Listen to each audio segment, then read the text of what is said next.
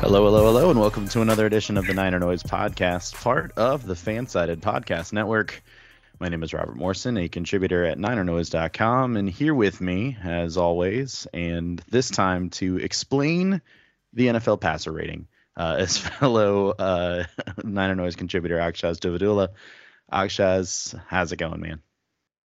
You know, if I could ever explain the NFL passer rating, I think I wouldn't necessarily have to just be recording podcasts because I don't know how those numbers work, but they work. But it's good. It's good. Excited for Thanksgiving and some Yeah. football with a rooting interest for once in a while. Although not so sure how I feel about two Thursday night games in the season. But Yeah. We'll get into all that later. This is you're either hearing this in like supersized mode or ignore what I just said, depending on how things kind of shape up, but we'll see how those things play. Obviously the first thing that we need to talk about is the 49ers are going streaking, and they win their second game in a row, 27-14 over the Tampa Bay Buccaneers at home.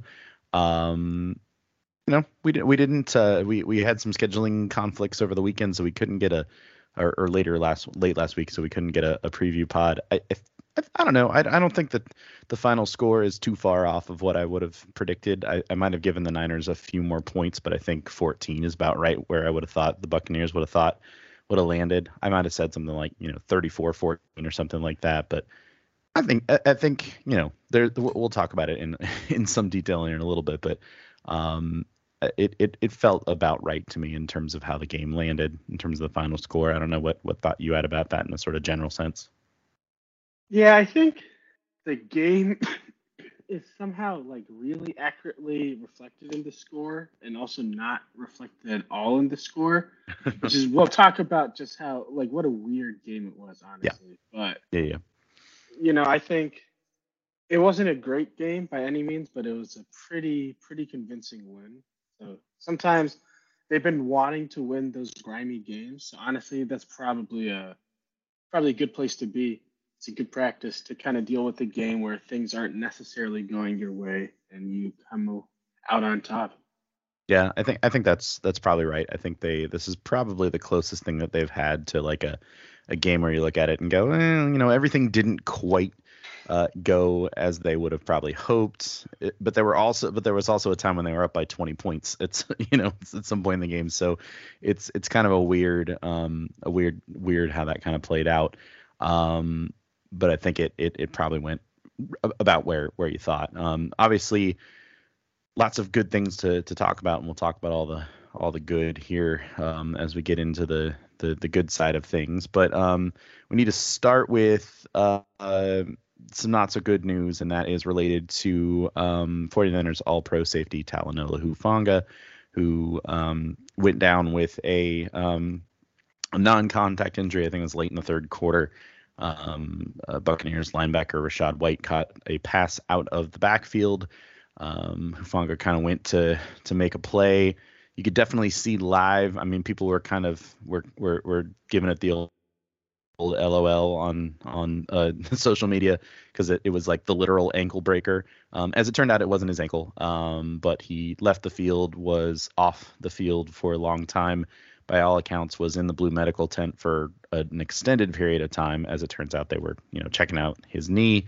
And then Kyle Shanahan confirmed on Monday after the team reconvened that the MRI confirmed a torn ACL for Hufanga, which will end his season. And we're so far along in our medical situations that you can't quite rule them out for the start of the 2024 NFL season. But it is certainly going to be something to watch throughout training camp and that sort of thing when we get back to that part and leading into next year to see if he'll be ready to go. But it is certainly bad news, or not great news for Hufanga and everything. And you hate to see it, and you hate to see somebody's season end this way for sure. Yeah, I mean, just brutal injury for Hufanga, especially this offseason would have been potentially a chance to begin negotiations on a contract extension as well. So, Yep. I mean, just terrible timing for him. Luckily, it seems as though, as far as injuries can go, Like as far as ACLs can go, it's a relatively tame, cleaner ACL tear. So Hmm. hopefully, he beats those estimates and is back by the start of next year. But big loss for sure. Hope Yeah. he just. Oh, I mean, when it comes to like big injuries like this, you always just hope that he'll be okay and be able to get back to playing football the way he was before. Yeah, for sure. I mean, the good news about, as you noted, it's a pretty clean tear from what we were told. And the thing about this is they tend to not mess around with with these surgeries. When it's time to go, they go in and they get it done. I'm not really sure what the timeline is on that, but I know, I would think once all the swelling is cleared up and they're ready to go, they'll just go in and do the repair, and he's got, you know, whatever the time frame is to kind of get ready to go. And like you said, hopefully he'll be ready to get out there during training camp and make a difference, and we'll see how that plays out. We'll talk about his replacement in a little bit because I think that's a major part of the timeline of this game. It was announced this afternoon. There was a lot of speculation in terms of what the Niners were going to do with his roster spot. I even put out a piece yesterday about some speculation about what they were going to do. I was thinking about it from a strictly like they only have three safeties on the roster now, so they've got to replace him with a fourth one, right? Well, the Niners, of course, zagged when we thought they were gonna zig or whatever. They did sign a player to add to the roster to replace Hufanga in terms of like having another player on the roster. They signed offensive lineman, offensive guard Ben Barcht, I think is how you saying. I don't know. He was on the Jaguars practice squad. He has 20 career starts at guard. He takes over again Hufanga's spot that was made official. They put Hufanga on IR and signed the new guy. Um, I think eventually they're going to make a move to bring in a defensive back, but I also wonder if they're looking at the number of cornerbacks that they had. I saw some speculation. Somebody threw out the idea that maybe like Isaiah Oliver, if he's not going to factor in as a nickel cornerback, could he be like an emergency safety if they need it? Really, they just need somebody to go out there and play special teams, and that could be really anybody at this juncture. We'll see how that goes, but you think a defensive back is coming somewhere along the way, but I don't know. With this team, it's kind of hard to know what they're going to do. I don't think so because, we were talking, I think, last week or 2 weeks ago about Daryl Luter and Sam Womack coming back onto this roster. So I think they'll probably start trying to slide over some of their corners as opposed to signing a safety off the street. At this point, I think special teams wise, when Womack comes back, you get really settled there. So worst comes to worst and another safety gets injured, I'm sure like you can put a corner there for emergency play and then figure it out following that week. Yeah, and they do, as I speculated, was the most likely scenario. They do have Taylor Hawkins as a safety on the practice squad, so that could be somebody they elevate for game days if they decide they want to do that. They probably just thought, clearly, given the way the offensive line contrition is going at the moment, they just need another body there, and so that makes sense for sure. All right, so that's not the happiest way to start talking about a game that the Niners won, but let's talk about things that we liked, because obviously there were a lot of good things that happened in this game. They won the game and did so fairly handily, all things considered. So, Akshaz, I'll kick it to you. What was something that you liked about this game? I mean, lots of things to like, but I'm gonna talk about Brandon Ayuk in particular, just because I think we've been on this podcast very like vocal about just how good he is, right? So no surprises here that he's playing incredibly, but I mean, 5 receptions, I think 156 yards, the longest touchdown in the NFL. For a And little he's bit. just like, for a little bit, I mean, he's just winning at every stage of the game. I remember you mentioned a month ago off some statistic, he was the most open receiver Hmm. in the NFL. I mean, Brock Purdy had his perfect game, and that's super awesome. But Ayuk has fully emerged, I think, into being that bona fide number one option. And he legitimately, in the same way that McCaffrey changes the way defenses have to play, and Kittle is such a unique weapon, Ayuk is that guy you can go.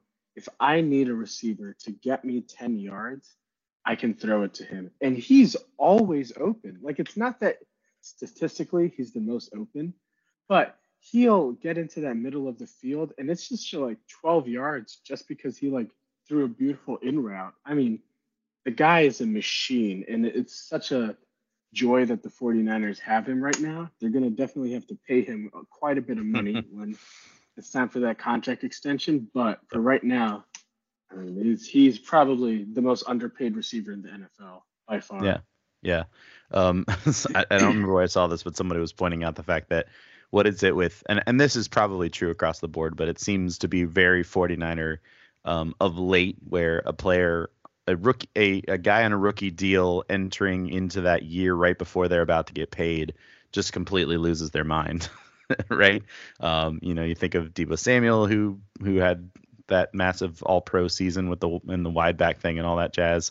Fred Warner, who was an All-Pro the year before he got paid. Nick Bosa wins Defensive Player of the Year. George Kittle had a very similar situation where maybe his best statistical season was right before he was up for a new contract. And then I got Brandon Ayuk, who's just absolutely, as you note, outplaying his current deal. It will be really interesting to see what they choose to do with that. From his perspective, I mean, I think there's absolutely no question that you got to find a way to keep this guy on the team. He's already at 831 yards on the season through 9 games. He had 1,015 this season, 9 games this season already is his second highest receiving total in his career in 4 seasons. He only played 12 games as a rookie, but other than that, he's already at his second highest total, and he's very, very, very. It seems very unlikely at this point where he's averaging, 92 yards per game, that he's just going to absolutely destroy the 1,000-yard mark at this particular juncture. We're talking like a 1,500-yard receiver before this year is out. For an offense that doesn't even throw very often, too, right? Like if you think he was in like Kansas City's offense, or I'm trying to think, or like Cincinnati's offense, where it's through the air all the time, he could be doing like unprecedented things. So I mean, the statistical production is insane. Yeah, he's very consistent. Like you got a team that, as you noted, let's see, they are 30th they're last in the NFL in passing attempts this year, and yet somehow they're 8th in yards. And that's a testament to how efficient they are as a passing offense across the board. But Ayuk, I think, is the sort of standout guy there for sure. We'll see. He's going to want whatever Deebo got plus whatever the current number is, right? So it's going to be in the 20s somewhere. The mid 20s probably is a very likely number. So we'll see. We'll get to have this conversation again. We'll get to do this again. Now, of course, the difference is he technically has the 5th-year option, which is something that not all, like Deebo didn't have that, Kittle didn't have that, Warner didn't have it. But Bosa did, but he wasn't going to play on that, and I wouldn't expect that Ayuk is going to play on the 5th-year option either. So stay tuned for that one for sure. Did you have anything else to say? I kind of like cut you off on your good things. No, I mean, just we talk about, like I've said this basically since the season started. This season is about making sure you get the highest seed possible and making sure that you have the skills, the tools, and the players necessary to win the Super Bowl. And Brandon Ayuk's emergence is a huge part of that equation. So this like consistent domination is exactly what you need heading into Philadelphia in January, or in Vegas against the Dolphins or the Chiefs or whoever makes it out of, or the Ravens in February. Yeah. No thanks to the Eagles, by the way, or no thanks to the Chiefs for Monday night. Thanks for that. We're not bitter or anything. It's fine. You mentioned Brock Purdy. Obviously, we need to talk about his passer rating that we alluded to earlier. Just like I don't know what else this kid has to do to just get everybody on board, but whatever. 21 to 25, 333 yards, 3 touchdowns. He was sacked 4 times. I think a couple of those are probably on him, a little bit on the offensive line. 158.3 passer rating, which is perfect for some reason. Again, I'm not really sure how this works. And just an absolute dime on his 76-yard pass to Brandon Ayuk for the touchdown that sort of blew the thing open early in the third quarter. It was one of those things. The Niners were looking like it was in dire straits. They're on their own they're on their own 2-yard line. Of course, the very first thing they do is run up the middle. They get like a yard, maybe 2, and then they run a play that I noticed they ran a couple of different times where they sort of misdirection to the right and then get Kittle out in space against Devin White, who just had absolutely no chance all day long against Kittle, and they got him out in space. And then the very next play, Purdy drops a dime and Ayuk is scoring a touchdown. So I think absolutely fantastic performance from him. Obviously, I think that's 2 in a row. I think it's really hard to say outside of the Browns game that he's had a game where he's played like really poorly the whole time, and even that game, as we've talked about already, he gave him the opportunity to win at the end, even though he wasn't playing well. So again, I think at this point, if you are talking about him not being a legitimate quarterback in the league, you're trying to rile people up. It's just kind of where I am at this particular point. And then 2 other names that I want to point out. I think we need to mention Jair Brown, who we haven't mentioned yet. In the midst of all this Talanoa Hufanga news, his ascension now into the starting lineup, I think, will be a massive one to watch. He had a very rough start. They went right after him on the very first play that he came in. He gave up I think a 41-yard pass right through the seams. He was real flat-footed, didn't really seem to know what was going on. And then a switch flipped, and he absolutely just stepped up and did things that were called upon when needed to do. Had a couple of late pass breakups, including one on fourth down including one on fourth down in the red zone to Mike Evans. Played it perfectly, and then the game sealing interception off a tip ball that he just played really well and was able to handle it. So kudos to Jair Brown. And then last name I'll throw out there, Fred Warner, who we talked about this earlier in the season. Is there any way that he can enter into the Defensive Player of the Year conversation? And I think the fact that there doesn't seem to be a consensus on who should win this award right now, I think it's really up in the air. There's a lot of guys that could be in the running. I certainly think that Fred Warner is one of those guys. And he's doing the thing that we said he probably wouldn't do, which he's racking up counting stats. Like he's getting interceptions, he's getting sacks. The tackles are always going to be there, but he's doing things that are noticeable. And I think that's really going to help a potential case. So any thoughts on any of that there, Akshat? I'll go down the list. First of all, yeah, Brock Purdy, he's a guy. Like, let's just put it out there. There should be no discussion about whether or not he's an NFL QB. The question now becomes, how good can he be? I think we've seen Brock Purdy's floor, and that might be like Kirk Cousins, essentially. Mm-hmm. Like, that's kind of where we're playing at. But he plays at a level sometimes that is legitimately incredible. Like, perfect passer rating is a byproduct of a lot of different things, but he never really had a bad throw against the Buccaneers. And I mean, that's typically his games, It's not a lot of, oh, wow, that was really dangerous. Maybe that shouldn't have happened. It's a lot more of, hey, like, good throw, a little aggressive, takes chances down the field. I mean, he gives this offense another dimension. And it's the dimension that I think we've all wanted from this 49ers offense, which is push the ball down vertically, attack the seams, basically, attack defenses. And that he gives you a chance to do that, that's all you need, because that's what lets this offense really, really shine. Jair Brown, absolutely huge game from him. I think, a little bit of rookie jitters at the beginning, but he made a bunch of big plays, and that's what you need, because Hufanga in this defense isn't really the clean up everything guy. That's more Deshaun Gibson. Hufanga is the big play, splash play guy, right? He can sniff out a screen and intercept it or come in for a perfectly timed sack. So Brown shouldn't be held to that standard, but he definitely having a knack to the football like he showed, that's exactly what you want. And that'll be such a huge thing for this team. And then I definitely totally forgot the last person you said. So, Fred Warner. oh yeah, Warner. How could I forget about Fred? Oh It was my his God. birthday too on Sunday. He was playing out of his mind. Yeah, I mean, I've said so much about Fred Warner. I don't. Anyone who's heard more than one podcast knows how good I think Fred Warner is. You know, I want to say there's a chance for him to get Defensive Player of the Year.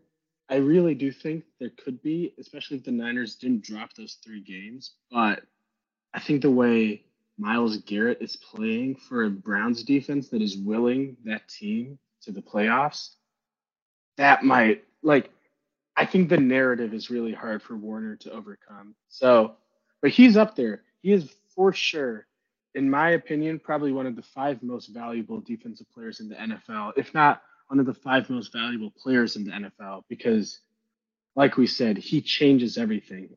And lo and behold, he changed the game against the Bucs. Yep. Yeah. All good things. I think you're probably right about the Miles Garrett thing, but it's very interesting because the whole Micah Parsons and how he was like anointed with that with that uh physician coming into the year. It's like, oh, he's due, and it's like, oh well, maybe. And so it just goes to show you sometimes these things don't quite pan out.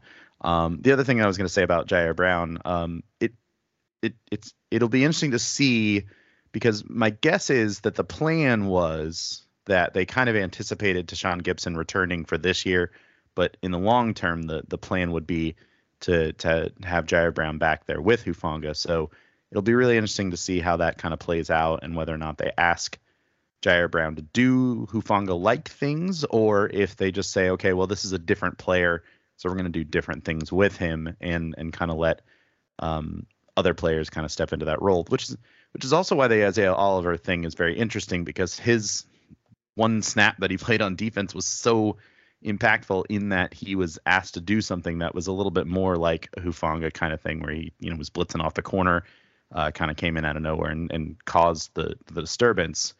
And so it'll be really interesting to see how that all plays out. But obviously that's way down in the future. We got to worry about what's going on for now. So for now, it'll be Gibson and Brown back there, and we'll hope for the best. So, all right, Akshaz, what do we not like about this one? I mean, again, I think there's more than a couple answers here. This wasn't a particularly great game from the 49ers. So, red zone efficiency, not the best, 50%, which is fine, but, they definitely could have done a better job down there.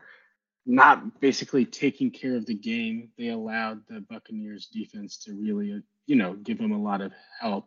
And essentially, it required the 49ers defense to consistently seal the door. The 49ers defense was ultimate bend but not break mode.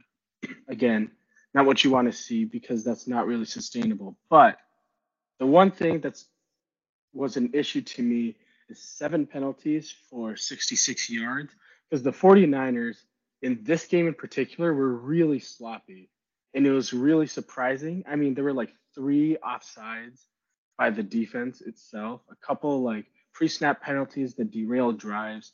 And this is really, I think, the Achilles heel of this football team right now, is that they can get really handsy and just like not disciplined at times, and it's cost them a lot.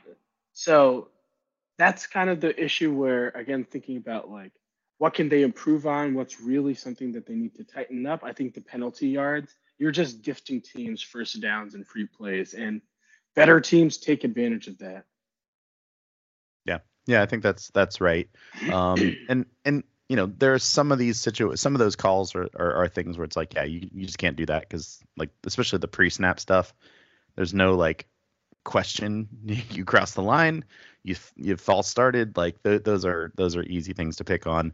There's a couple, like I'm not so sure how I felt about well, I know how I felt about it in the moment, but the Fred Warner pass interference penalty, I get it, because like he did extend his arm, but how much contact did he actually make with Cade Otton, I believe is the Buccaneers tight end, and how much did it actually impact? Because Otton was already leaving his feet and probably already falling backwards.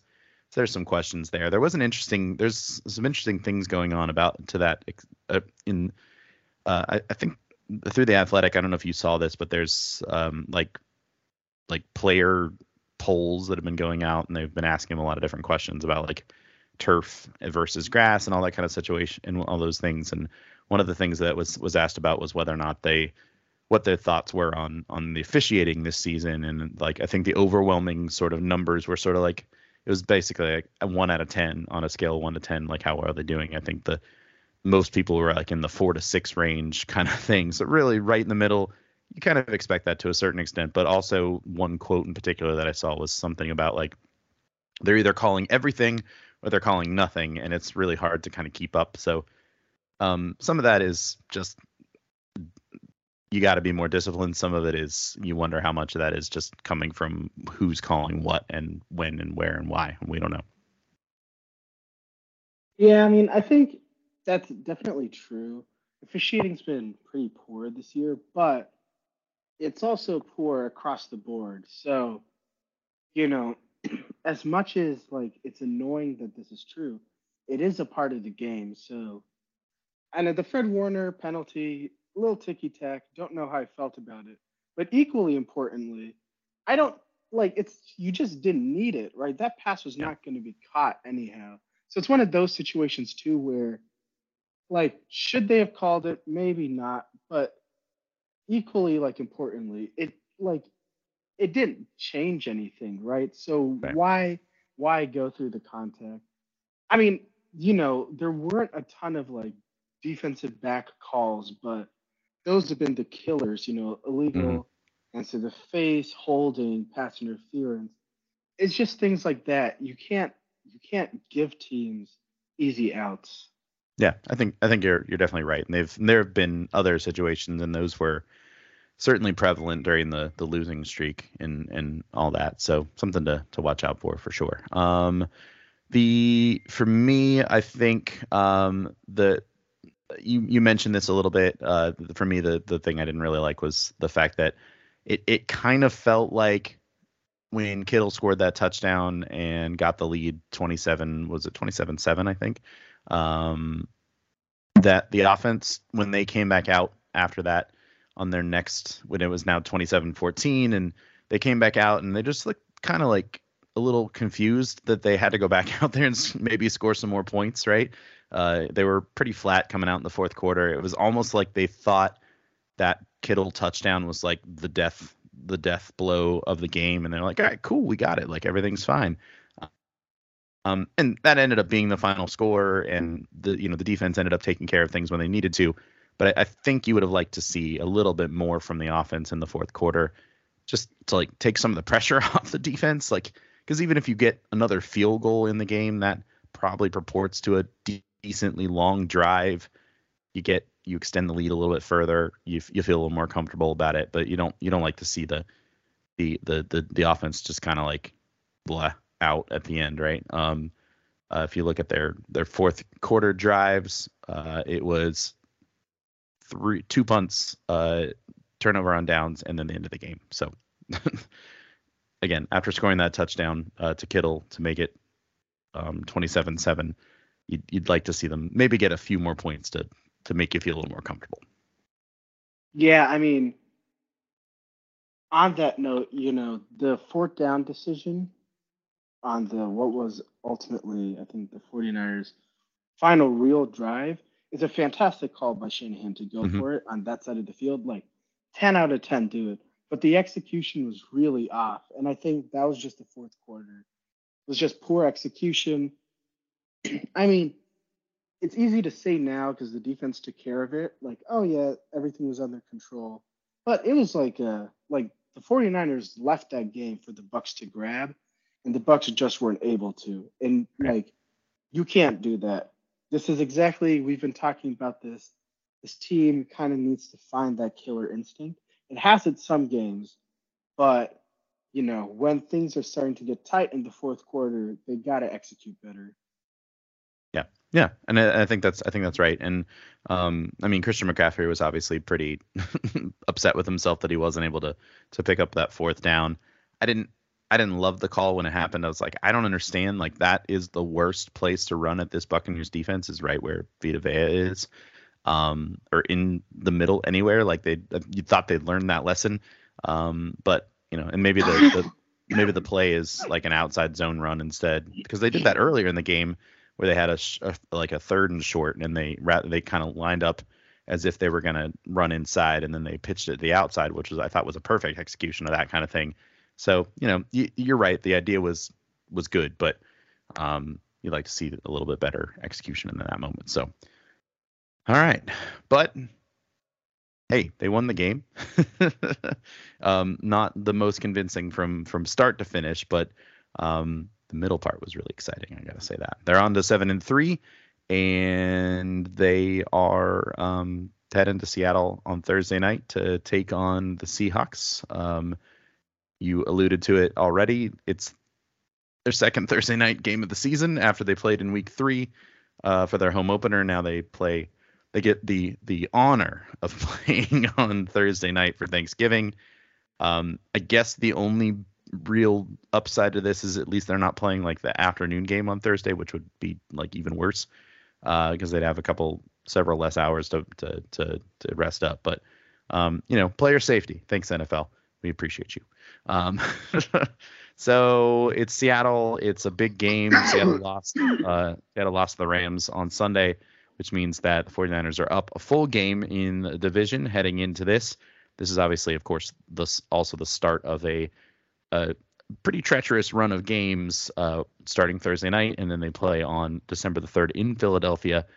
And then the following Sunday, they host the Seahawks to kind of close out a run that could sort of be the deciding factor in maybe not whether or not they make the playoffs or not, but definitely where they end up seated. Because I think there's a pretty good chance that even if they won one of these games, depending on which game it was, that they could still get into the playoffs, but it might mean they're going to have to be a wild card and go on the road and all that kind of stuff, which is not what you want. But yeah, I mean, I don't know how I feel about this game, but we'll talk about it in great detail here in just a little bit.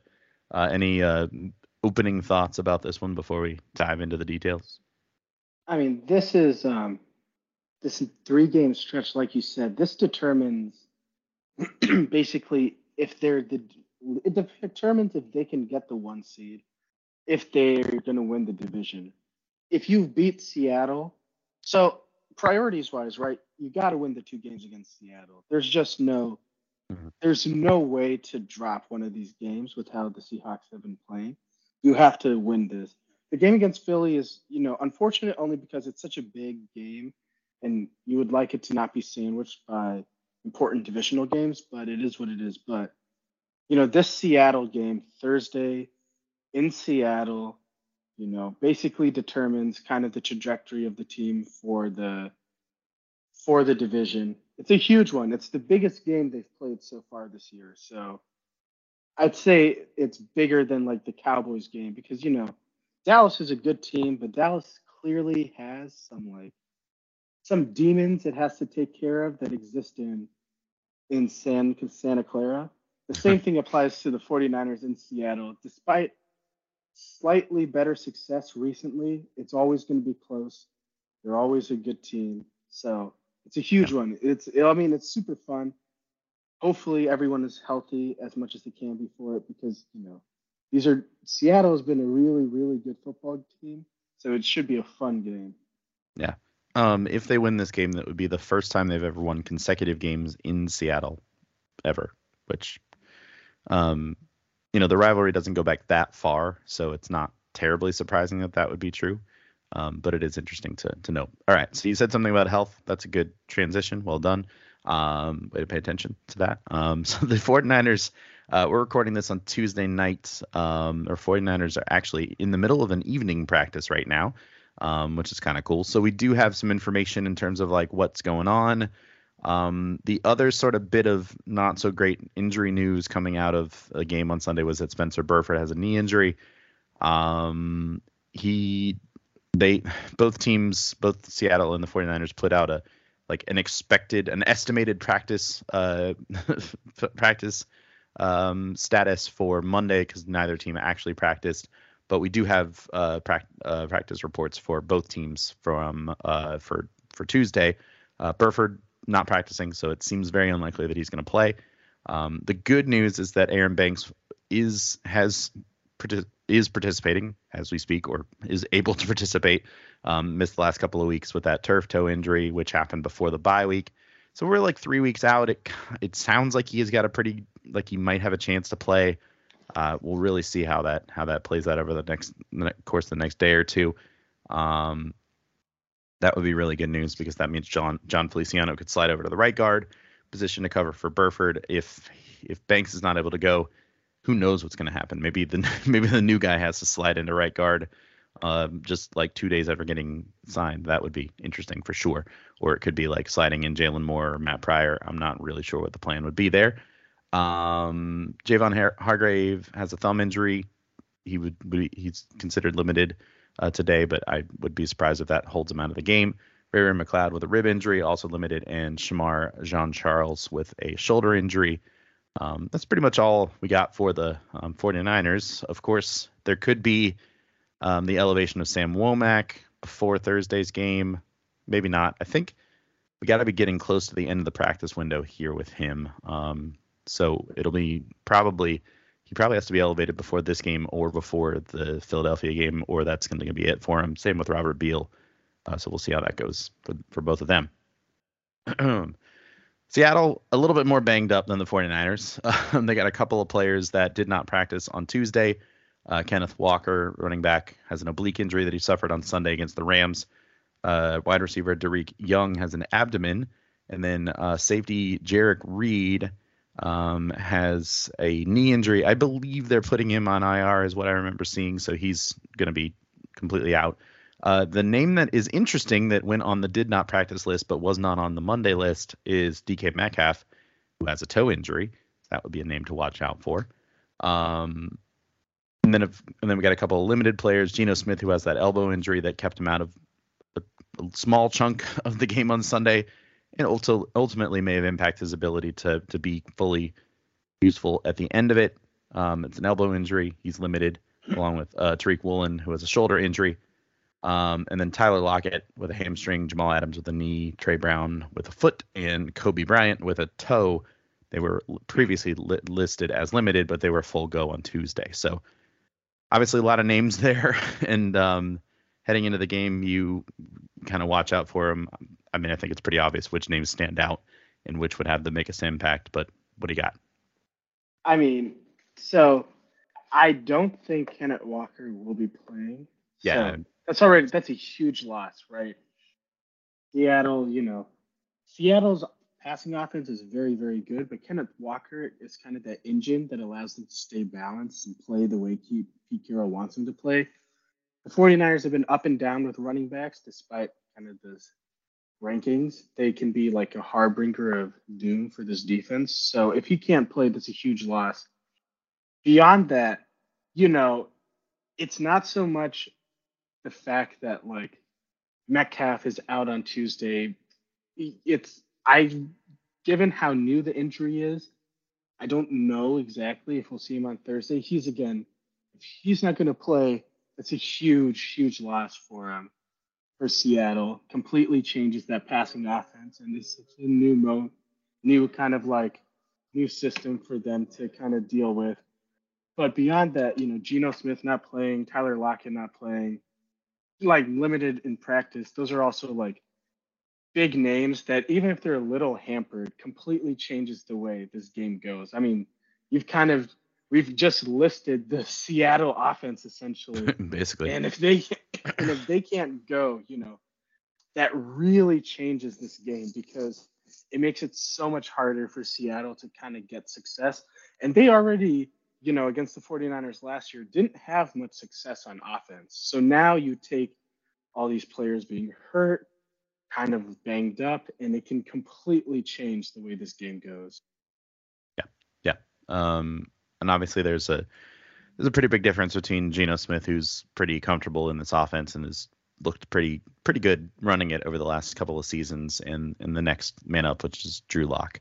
But we'll talk more about that in just a little bit. But all right, so let's carry that over and talk about why you, Akshaz, are optimistic about the 49ers' ability to win this game on Thursday night. So Seattle's defense, which has been ascending throughout the entire year, is not particularly great going up against the 49ers offense, which has been, I think, rather surprisingly, the best part of this team. So, Seattle's defense allows 345 yards per game, most surprisingly, 112 rushing yards per game. Pretty opportunistic on defense, 9 forced fumbles, 7 interceptions, but they are a defense that can be attacked. They've added Leonard Williams. They have the rookie Devon Witherspoon, Tariq Woolen, Bobby Wagner, so Jamal Adams. They have players, but it doesn't all come together. And I think, the 49ers offense has had success against Seattle's defense recently. Brock Purdy, had a fantastic game in the playoffs. So that's kind of where the game is. I expect this to be a Christian McCaffrey gets 20 plus carries. Elijah Mitchell gets 10 carries. Deebo Samuel gets like 5 carries. And the 49ers just impose their will on Seattle's defense. And I think Seattle's defense isn't up to snuff to stop that from happening. Yeah, I'm definitely right there with you on that. I think there's some comparisons to be drawn, I think, between the Jaguars team that they played 2 weeks ago and this Seattle team, with the exception of the fact that the Seattle defense is not nearly as good as what Jacksonville's defense has been doing throughout much of this season. And we saw what the 49ers did to that Jacksonville defense. Now, granted, that was coming off a bye and they had a lot of time to think about it, but there is some, I think, the familiarity of these two teams and the ability to just kind of know what they need to do to attack this team.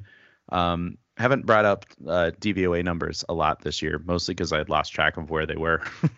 They used to be on on one website and then they disappeared, and I finally found them again. So good for me for being way behind the 8 ball on that. But if you look at those numbers, Seattle has the 19th ranked defense per DVOA metrics at 3.6%, and their offense is okay too. They're 12th in the NFL at 2.6%.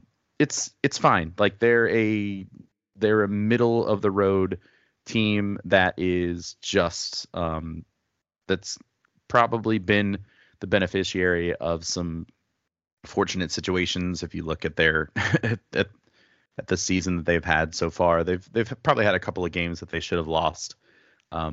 You could probably say that about a lot of teams, but I think there's certainly a thought there that they've maybe underperformed a little bit heading into this game. So we'll see how that kind of comes out. The other part of that, of course, if we're going to stick with the DVOA numbers, is Akshaz want to take a stab at who the best offense per DVOA is at this particular point in the season. The Eagles. No, I'm kidding. It's the 49ers. Yeah. The 49ers for sure. Yeah, it's the 49ers. It's by a pretty hefty sum, actually. 49ers sitting at 33.6% heading into this week. Number 1 in the NFL. Miami Dolphins behind them at number 2 at 23.9%. So there's a pretty big chasm there between those two teams, which is quite incredible to think about the way that this offense has been playing. And as you said, it's like the backbone of this team. It's what makes this team run. And so if the offense can continue to do it, and especially if they can continue to do it in a balanced way, which is something that they're going to need to do in order to kind of hold this to do what they want to do, and that's going to be good. And and if it is by chance a Drew Lock starting game for the Seahawks, then I think all the more reason I think it's going to go even worse from the Seahawks perspective in that particular case. All right, but because we are we don't want to over homer it. What are we concerned about here? I mean, so there are a couple of things depending on who plays. DK Metcalf, Tyler Lockett, and Jackson Smith-Njigba are probably the second best set of receivers the Niners have played other than Cincinnati's trio, and we saw how that went. So you can definitely get some damage there. Their defense, like I mentioned, has some really good players, so you worry about splash plays happening. But above all, it's Thursday night in Seattle, and I don't know about you, Robert, but I don't like the Niners playing in Seattle. There's something about that place. Things just don't go right. It's a divisional game. Seattle will play them close. Like this is the trappings of a game that the 49ers will be in till the end because you just know your divisional opponents too well. And Seattle, they've definitely underperformed relative to their team talent. They might have overperformed record wise, but this team is better than the efficiency metrics they're putting on. And it's nothing like a divisional game to kind of get right. So there's definitely some concern that this game kind of takes a swing in the wrong direction for the 49ers. Yeah, I mean that's more or less where I am in this. I said, it's a trip to Seattle where things can get weird. It's a division game that, frankly, both teams need in order to keep pace in the NFC with the Eagles, who won another game that they shouldn't have on Monday night, and the Lions, which is just bizarre to say. Like, it's just weird. The Lions are a weird team. But yeah, I think I'm right there with you. This definitely has the makings of, like, if you look back at the games that they played against one another last year, and you have to sort of take it into account, really just the two games that were where Brock Purdy played. It was his second career start in Seattle. They won that. The 49ers won that game. It was a close one. It was 21-13. I don't know if it's going to be quite that close. I would imagine something a little bit more. And it was really, it wasn't really that close. Honestly, the Niners were up 21-3 early in the third quarter, and the Seahawks scored a field goal and a late touchdown to make it look closer than it was. So it could be something like that. But I also think the playoff game in the wild card round that finished 41-23, the Niners jumped out to a quick lead. The Seahawks ended up with a 1-point lead at halftime when it was all said and done on a late field goal by Jason Myers. And then the Niners kind of ran away with it in the second half. They got touchdowns from Purdy, from Elijah Mitchell, from Deebo Samuel, and they were up 38-17 early in the fourth quarter, and then it was kind of all over from there. And so I could see something more resembling that in a lot of ways, but it's certainly one of those games that you're going to be like nervous about longer than you probably want to be, especially it being the holidays and everything. And you're like, this is awful. Like, I don't want to do this anymore. Yeah, I mean, I still think about that game, simply because of Jimmy Ward with the late hit. The fact that I remembered it tells you exactly what I thought of it. And, so, it's a divisional game. If we take a step back, right? The 49ers are probably a better team than Seattle, but they definitely have to beat Seattle. A team like the Seahawks cannot be the kind of obstacle they can't overcome this year, right? Right. This is kind of the same thing I was talking about when we were talking about the Jaguars heading into out of the bye. Jacksonville's a good team. Seattle is also a good team, but they're in definitively that second tier of NFL teams right now. And the 49ers are in that first tier, right? That's where they should be. They're trying to compete to be the best team there. That's the best team in the NFL overall. So, this game will be tough. It probably will be close, but this isn't a game that the 49ers can afford to lose. And, this is a great test. It's going to be a tough environment. It's a short week, and it's basically a must-win game. Win this, you get what is 2-game lead up against the Seahawks. You kind of cement your control over the division. You basically do, because Seattle can, best case, tie you in terms of divisional record, and they tie you in the head-to-head as well. So, Right. you don't lose any tiebreakers. So it's a huge game.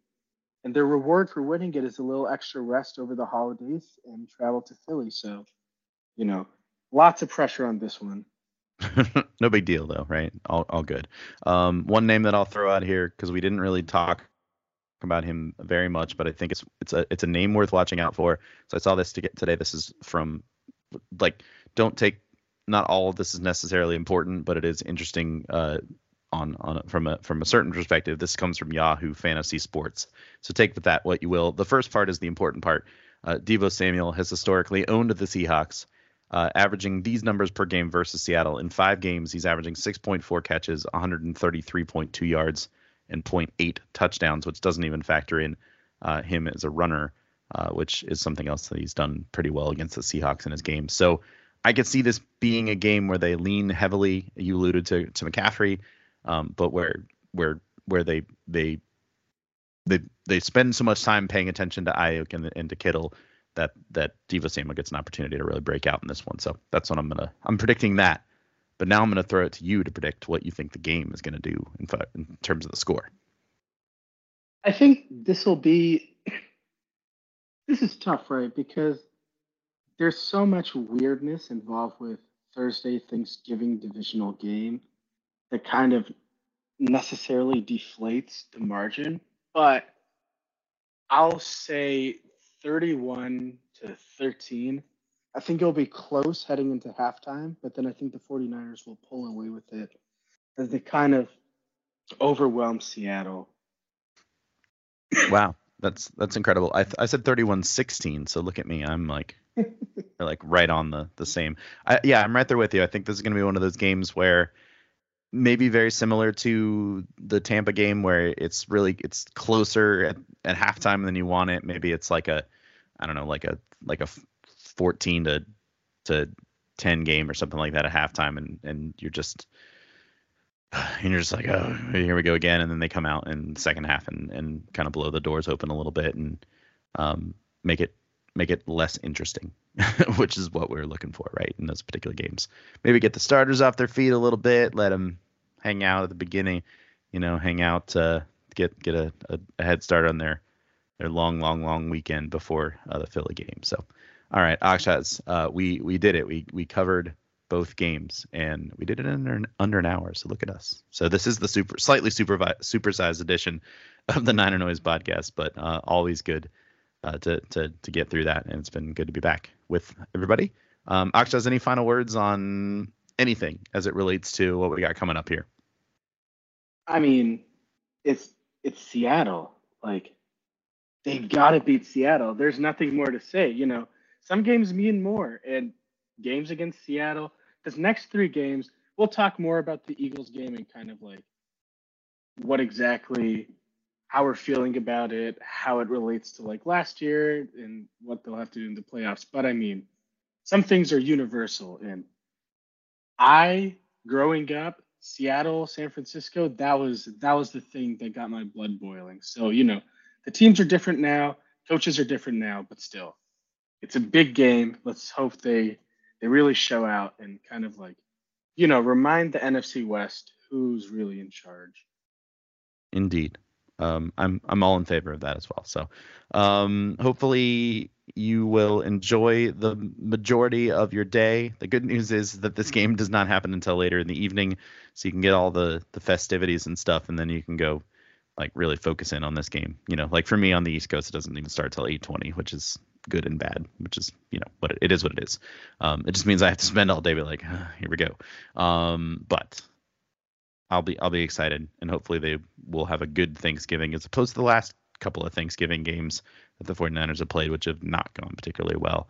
But the less said about that, the better at this point. So thanks, as always, for listening to this episode of the Niner Noise podcast, part of the Fansided Podcast Network. Please continue to check out NinerNoise.com for all your latest 49ers news and analysis, and be sure to rate and subscribe to the podcast wherever you listen. And, of course, share it with all your fellow 49er fan friends. So until next time, let's sound the horn, 49ers.